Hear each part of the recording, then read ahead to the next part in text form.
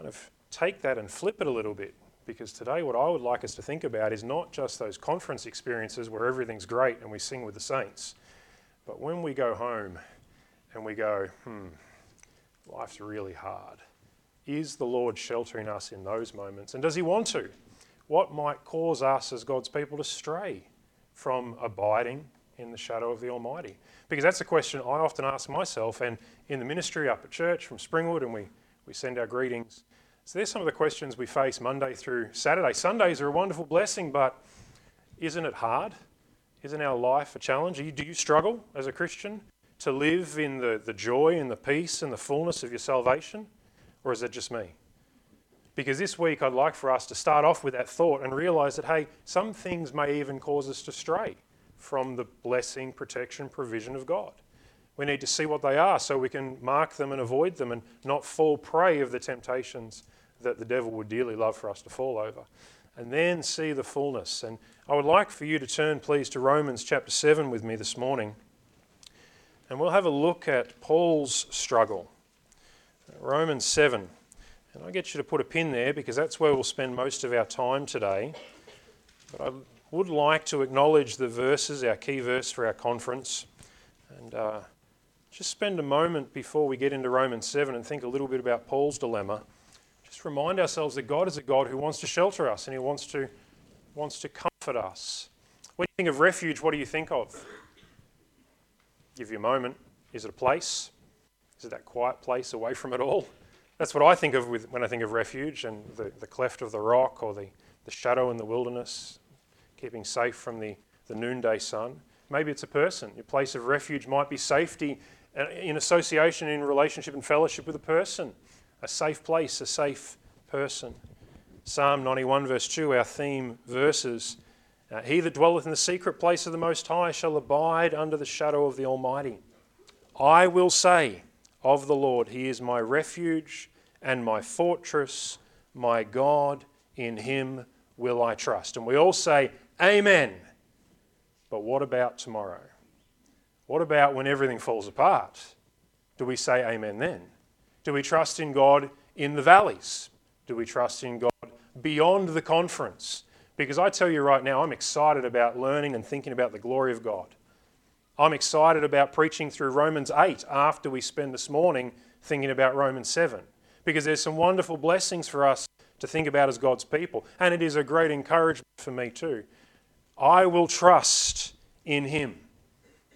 I'm not talking about salvation, brethren. This is not a salvation issue today. I am speaking to saints today, and I'm talking about sanctification. I'm talking about living out the truth of your salvation when everything falls apart. Because it's easy to see God's protection and provision Sundays, but maybe not so much Mondays. And I want to equip you and challenge you today with some of these thoughts. Let's pray, and I want to just meditate a little bit about the refuge that God promises to be in the Old Testament before we ask ourselves the question, what may lead us to stray from that protection? Let's pray. Heavenly Father, we do pause and acknowledge that you are a great God, that you love us with a perfect love, that your word is truth, it is life, and it ministers to our soul in precious and powerful ways. We pray that you might enable the preacher, the foolishness of preaching.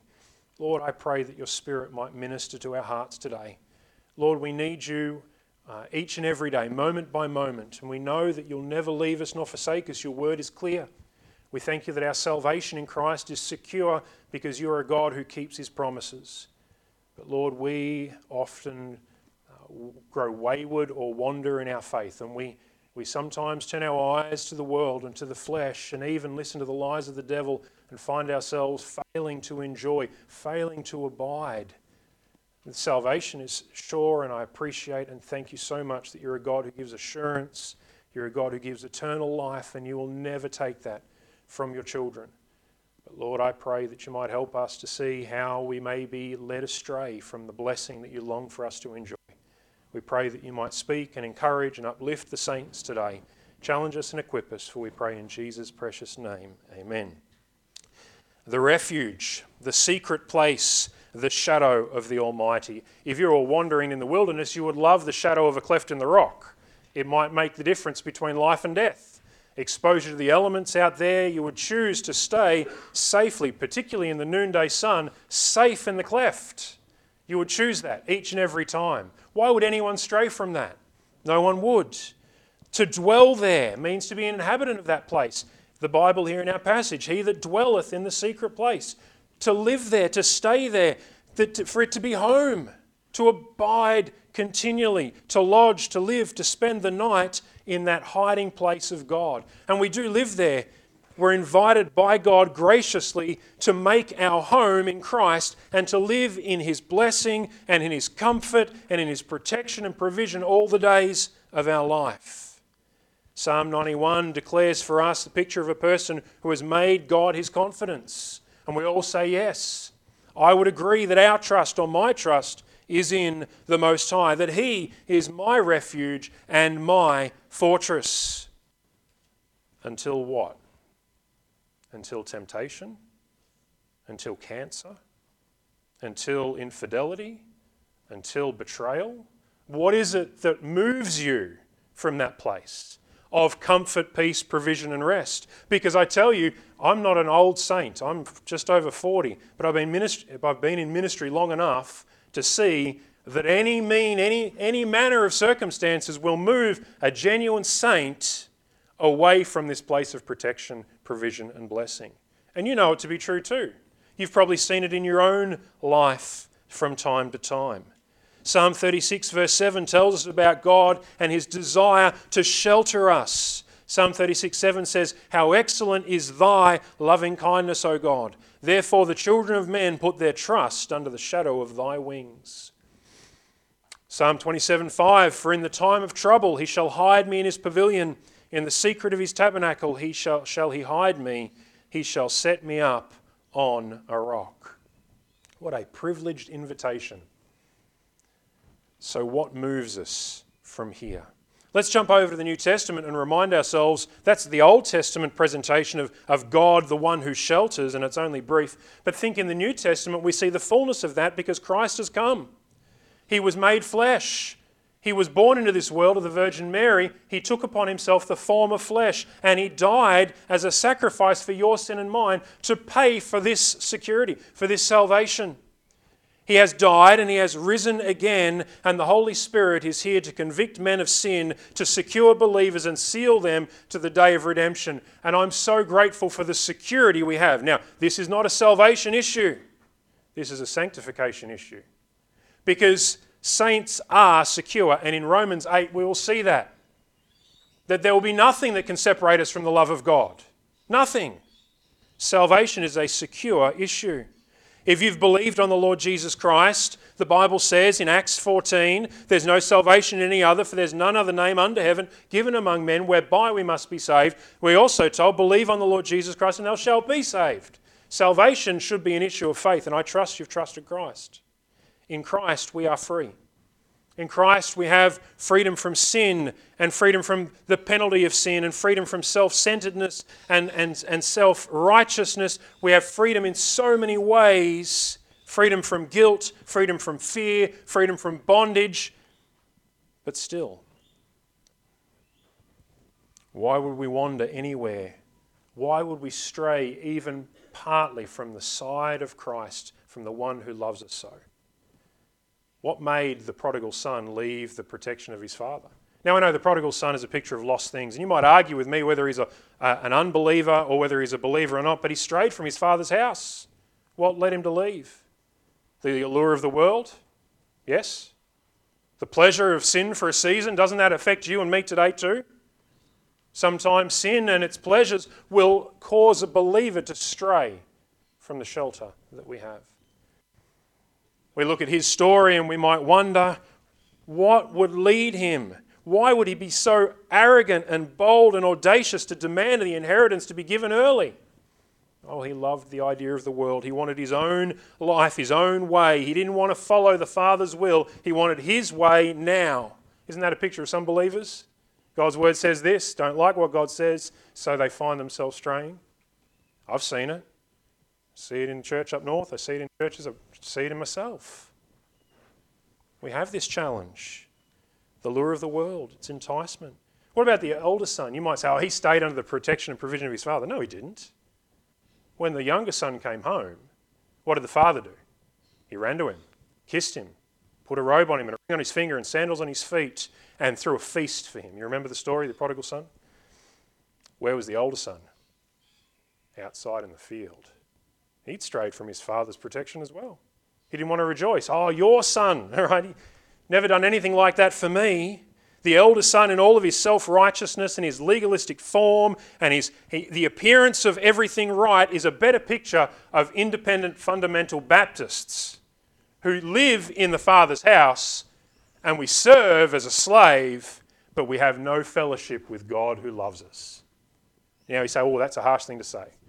Pastor, he's preaching, he's on the Bible study. I'm going to preach the exhortation this morning. Because I want myself to dwell, to abide under the shadow of the Almighty. And I don't want anything to rob me of that. And I don't want anything to rob you of that. You say, well, there's the elder son, the younger son, who else? Well, I want us to think about Paul. Because Paul in Romans 7, as a believer, now some people might disagree with me on that, but I think for most of us we would agree that Romans 7 speaks of a struggle in the life of a believer, the latter part. We'll hear him say things like, what's the exact quote?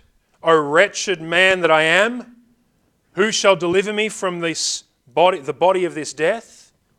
Paul was a conflicted man, a struggling man, I believe, as a newly saved Christian. I think what we see here in Romans 7, and you can hear with me read some verses, verse 14 and 15. We'll start to see the conflict that Paul expresses between the flesh, the old man, and the new man. For we know the law is spiritual, but I am carnal, sold unto sin. For that which I do I allow not. For that which I would, that I do not. But what I hate, that I do. Paul is conflicted. Jump down to verse 24. He calls himself that wretched man who is seeking deliverance. He wants to be made right. He's like he's on a merry-go-round of sin and disappointment and failing and guilt and frustration. And I've seen that in my life when I look in the mirror. Have you seen it in your life too? Where you try and you fall and you fail and you're round and round in circles and you think to yourself, what am I missing here? Well, Romans 8 will tell us what we're missing, and that's the power of the Holy Spirit at work in us. We're just like the older brother. We're trying to do everything that might please the Father, but we're doing it in our own flesh, in our own self-righteousness. Paul here is expressing this cycle that rotates round and round. He states the fact that there is evil present within him and he wants to do good, but there's this principle that he just can't escape. He's finding it difficult. When he talks about the law in this passage, he's talking about the law in two ways. One, in a sense of a principle like the law of gravity. Second time he uses it to speak of the law of God. He's speaking about the Scriptures. Now, I reject the view that Paul is talking here about his experience as an unbeliever, because he says things that are only true of believers. Unbelievers don't delight in the law after their inner man. They don't do that. Only believers do. He speaks in the present tense in the latter part of this chapter, so it's clear to me that he's speaking as a believer, but he's not a mature believer in this portion of his description.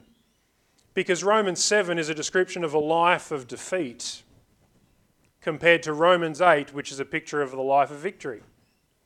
What we're going to look at through this part of the latter part of this weekend into next week is the life of victory, the shelter, empowered by the Spirit of God. Because our flesh, the old man that is at work in our members, robs us of the blessing of shelter and provision, where we find ourselves doing things that we ought not do, feeling the guilt and the conscience and the conviction, feeling ourselves and even sometimes warranting the disciplining hand of God.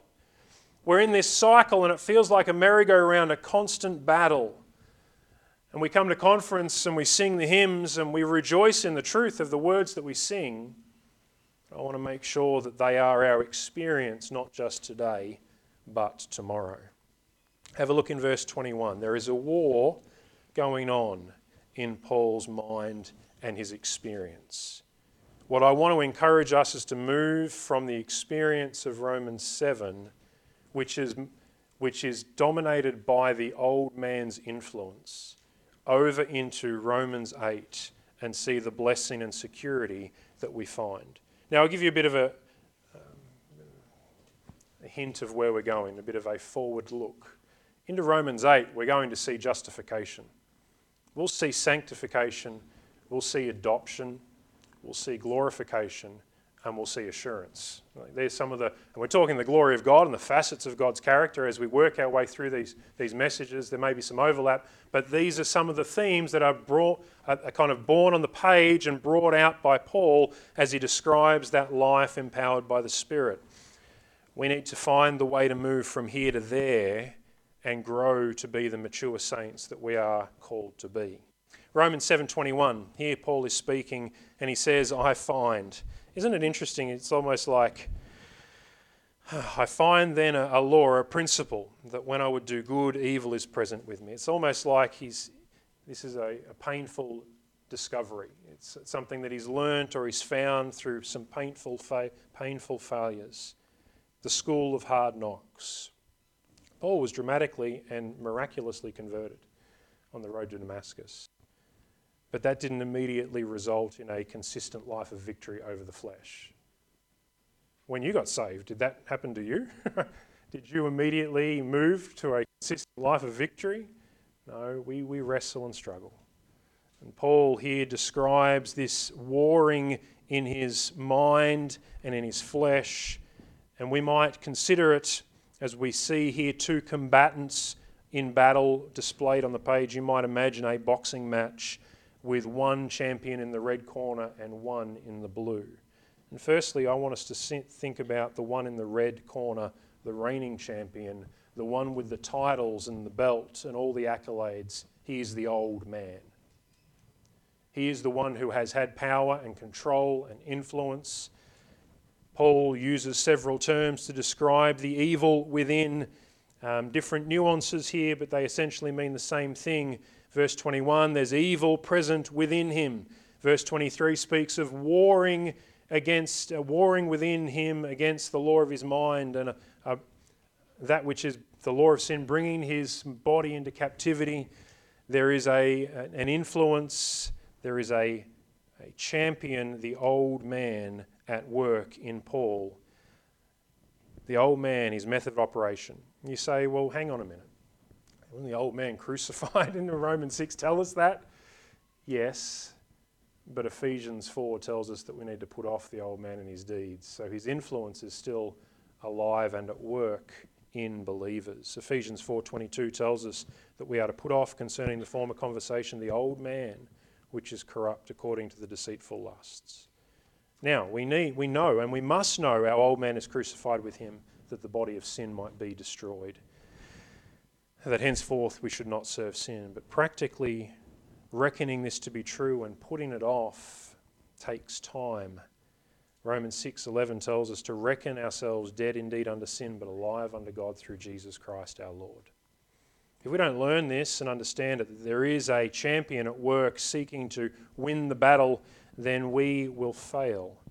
You know, the old man or the flesh operates according to a law. Have a look in verse 21, the principle, like the law of gravity, the law which leads us to do evil.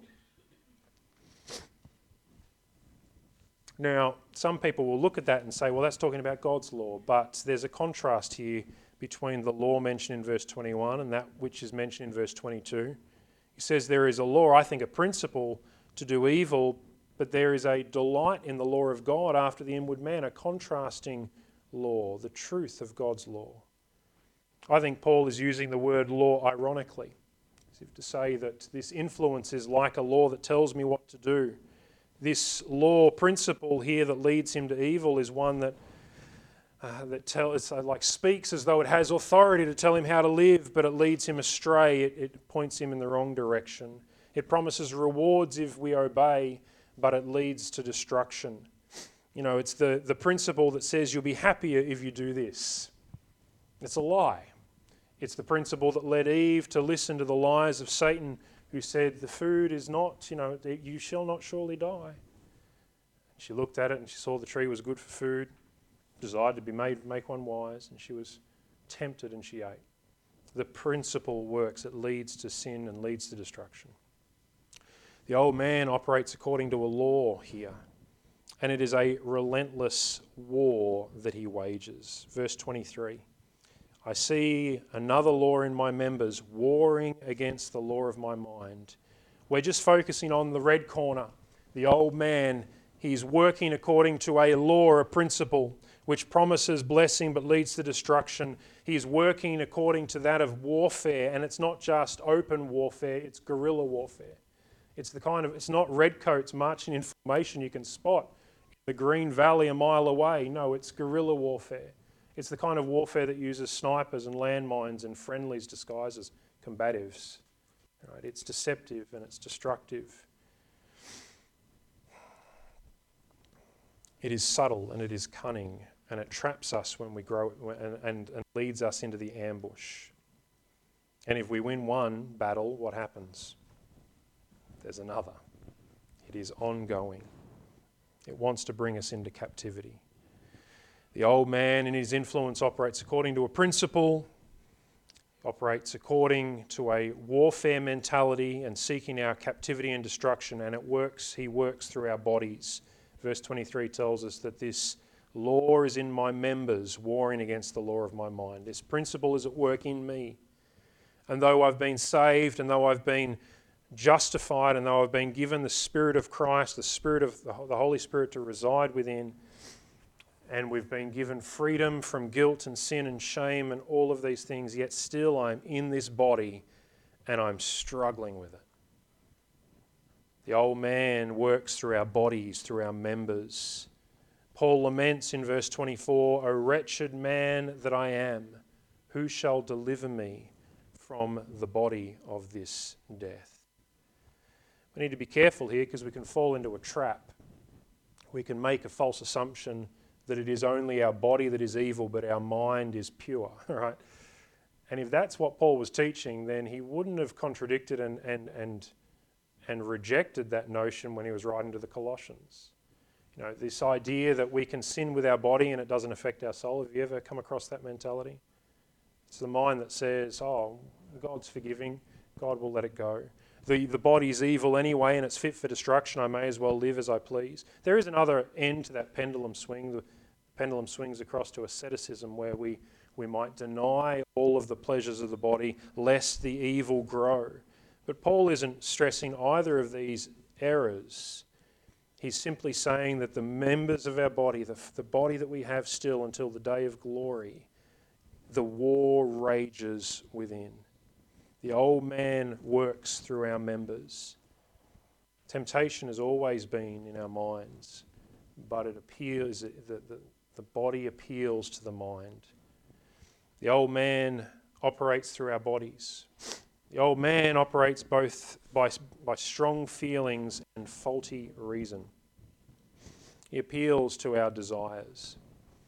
That will feel good if you do that. I've seen a number of Christians fall with the desire for pleasure. That's not consistent. If you live this way, the old man convinces and connives, just like Satan did with Eve, lies and faulty reason to cause us to be brought into captivity. We're in a tricky place. And an immature Christian is going to get so overwhelmed by the reality of sin and repeat and sin and repeat and sin and repeat. Is there any hope for me? Is there any freedom? Is there any deliverance? Because the old man is so powerful. And Paul recognizes that to be true. Paul says that I can't do anything about this. It's a repeating cycle. Is there any hope? He says, O wretched man that I am, who shall deliver me from the body of this death? And in verse 25, he says, I thank God through Jesus Christ our Lord. So then with the mind, I myself serve the law of God, but with the flesh, the law of sin. The red corner holds the old champ, the reigning champ, who works cunningly, subtly, destructive. He appeals to our bodies and our sense of faulty reason and our desire for pleasure. But in the blue corner stands the challenger, who is the inner man. Paul wants to do good. You can see it. Verse 22 says, For I delight in the law of God after the inward man. Here's our man in the blue corner, the challenger. He desires right. He wants to do what's true. Yet he is fighting and facing the enemy of the old man. Paul says with his mind he is serving the law of God in verse 25. I thank God through Jesus Christ our Lord. So then with the mind I myself serve the law of God, the inner man, the new man, but with the flesh, the law of sin. Clearly, Paul is talking about the mind of a saved man, a regenerated man. The inner man and his mind are desiring, and Ephesians 4 verse 24 says, and that she put on the new man, which after God is created in righteousness and true holiness. The moment you got saved, God gave you a new set of desires. I know it was true for me. There were things that I wanted to do as an unsaved man that went away the moment I got saved. New desires to read the scriptures, desires to go to church, desires to spend time with God's people. They're all good, godly desires. The inner man's desires at work, but the war goes on. When you're saved, you have a new love for Christ who gave himself on the cross for you. You have a love for God's word and desire as newborn babes would desire their mother's milk. We as new believers long to be holy as Christ is holy. We hate our sin in ways that we didn't previously. We love to be with God's people and to talk about the things of God. Yet at the same time, there is an evil desire, a strong desire to do evil. So the fight between the old man and the inner man rages. So what does the win look like? What are we hoping for? Because if that's all we have and we go home now, you'll all go home going, oh, well, that's terrible. We're on a merry-go-round and there's no way getting off. Well, Paul cries out, lamenting, but he found the answer. He says, I thank God through Jesus Christ our Lord. The answer here is Christ gives victory. Unbelievers don't have two natures warring against themselves and desire to do right and temptation to do wrong. No, that's just believers. And I would say Paul here is describing the plight of an immature believer, one who has not yet grown to maturity and understands more fully the battle between the flesh and the spirit. But even as an old, mature saint, and I can see as I kind of glance up and look at the folks here, even the old pastors, they still experience the struggle that Paul's talking about here. Maybe not every day, but they know the warring between the inner man and the old man. They know the temptation. Even mature saints can struggle with this from time to time. See, Paul is not calling us to a life of perfection. And he's not describing here a lack of perfection, but rather in this Romans 7, a lack of obedience and a lack of reckoning truth. Paul is not calling us to perfect sinlessness. God is not calling us to perfect sinlessness. He recognizes the war in our members that will come in glory. In this life, I will never love God as completely as I should, with all my heart, my mind, my soul, and my strength. Will you? I'm looking forward to a day where the flesh is banished and I'm glorified, and that'll be the natural course, to love God supremely and wholly with my heart, mind, soul, and strength. But in this body, that's not going to happen. Is it going to happen for you? I will never love others as much as I love myself, even though we're called to, because we wrestle with the flesh. We will always fall short of these commands. But a lack of perfection is not the same as persistent disobedience. And Paul is calling us to move from persistently yielding and giving in to the old man and his influence and recognizing that there is a different way to live. There is a better way. There is a power to deliver us in that process of sanctification. There is a power available by the Holy Spirit. Walking in the Spirit, not fulfilling the lusts of the flesh. You know, we struggle and we fall, but as new creatures in Christ, we can choose to love God by spending time with Him each day and in His Word. We can choose to love our wives and our children. We can choose to follow in obedience to the Scriptures. We want to obey consistently, even if it cannot be perfect. It's the irony. There is irony in the Christian life, and that is this. Pardon me. The more we walk in righteousness, the more we see, more of our sin we see. Have you noticed that? I thought I was a much better Christian when I first got saved. And as the years go by, I realise how badly I do that. And the years go by, and it seems to be the case. The irony is that the Spirit illuminates and shows me things in the time that I need to be able to address them and bring them into these thoughts captive and bring them into submission and bring them to the foot of the cross. The irony is the more we walk in obedience and grow in the light of His presence and shelter under the shadow of the Almighty,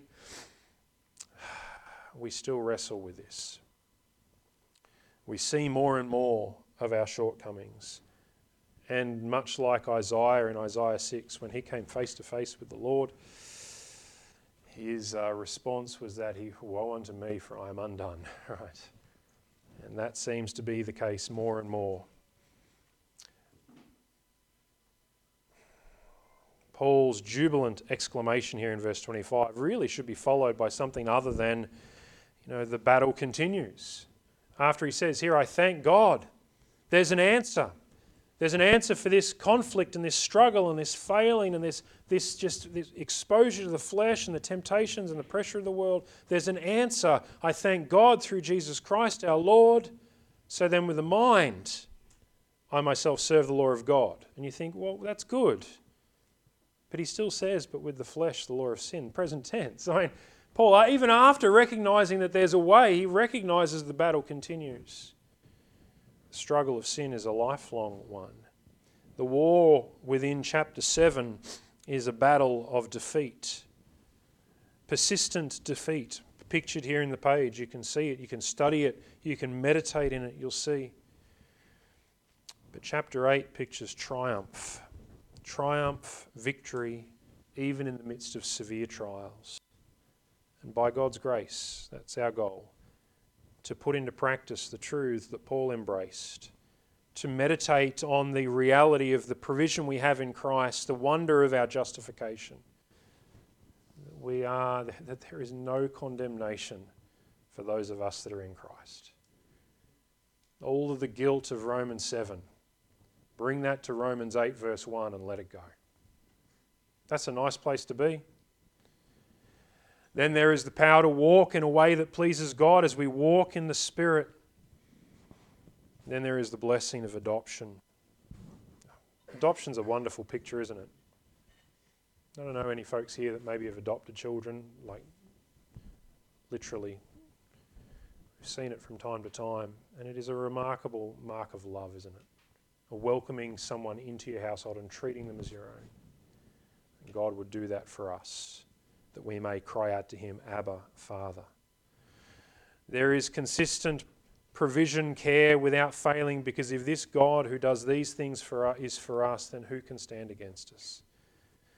Chapter 8 is a book that begins with no condemnation and ends with no separation, and in the midst of it there is no defeat.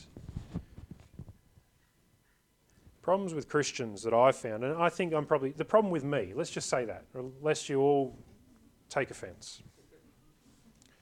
The problem with me is that there's not enough despairing over sin.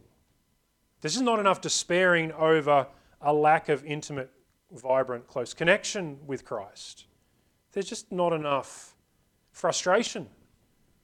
I haven't said, "Oh, wretched man that I am," like Paul does, until studying through some of these things this time. I don't think we do that often enough. We kind of justify sin. We say, oh, yeah, everyone struggles. Does that make it normal and right for us? Well, I think that's normal and kind of inescapable for an immature believer. But for a believer who loves the Lord, that should be less and less the story, and we should be more in Romans 8. I think one of the reasons we stay in places like Romans 7, and we might stay outside of that place of protection, provision and care, is because we just don't care. We don't maybe know any better, and we just kind of go through our lives without thinking about it.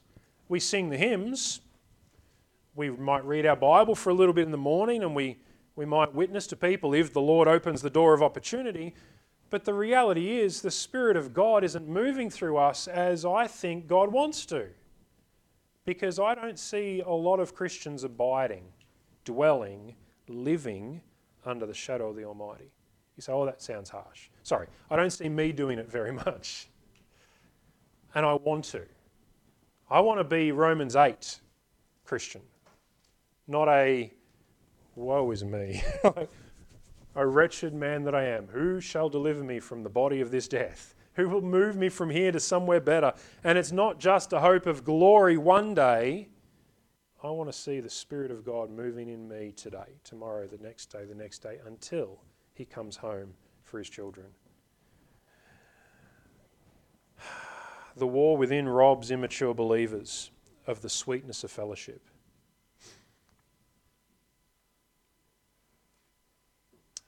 That's actually a fairly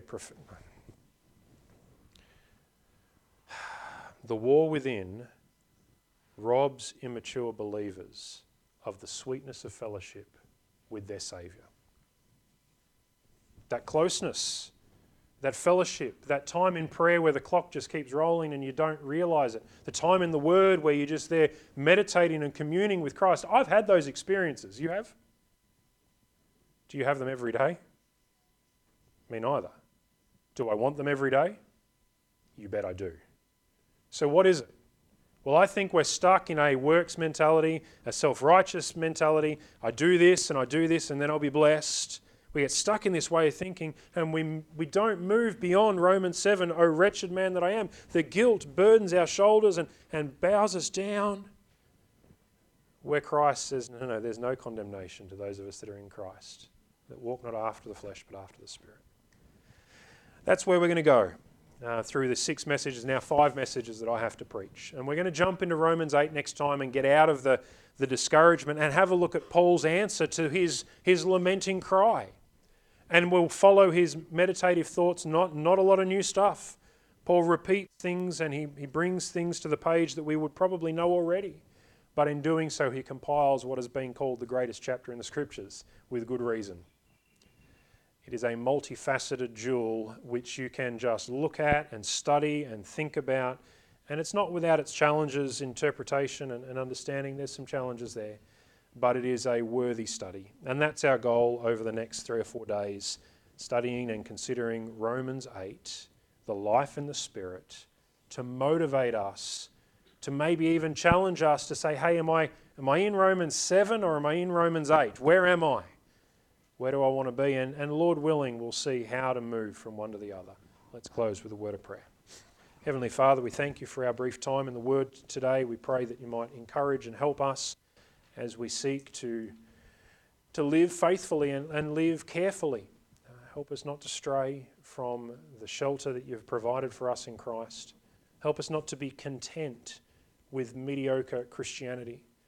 Help us not to delight in the singing of the hymns of praise amongst the saints today and then go home to discouragement, bitterness, resentment, anger, temptation, lust, coveting, all of these things tomorrow.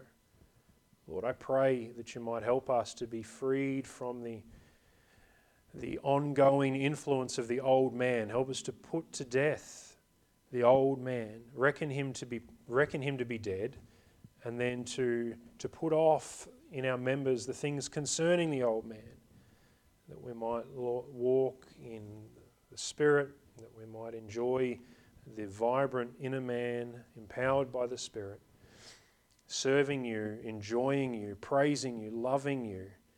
Lord, we pray that you might work in our hearts through the conference for your praise, honour and glory. We pray in Jesus' name. Amen. Thank you.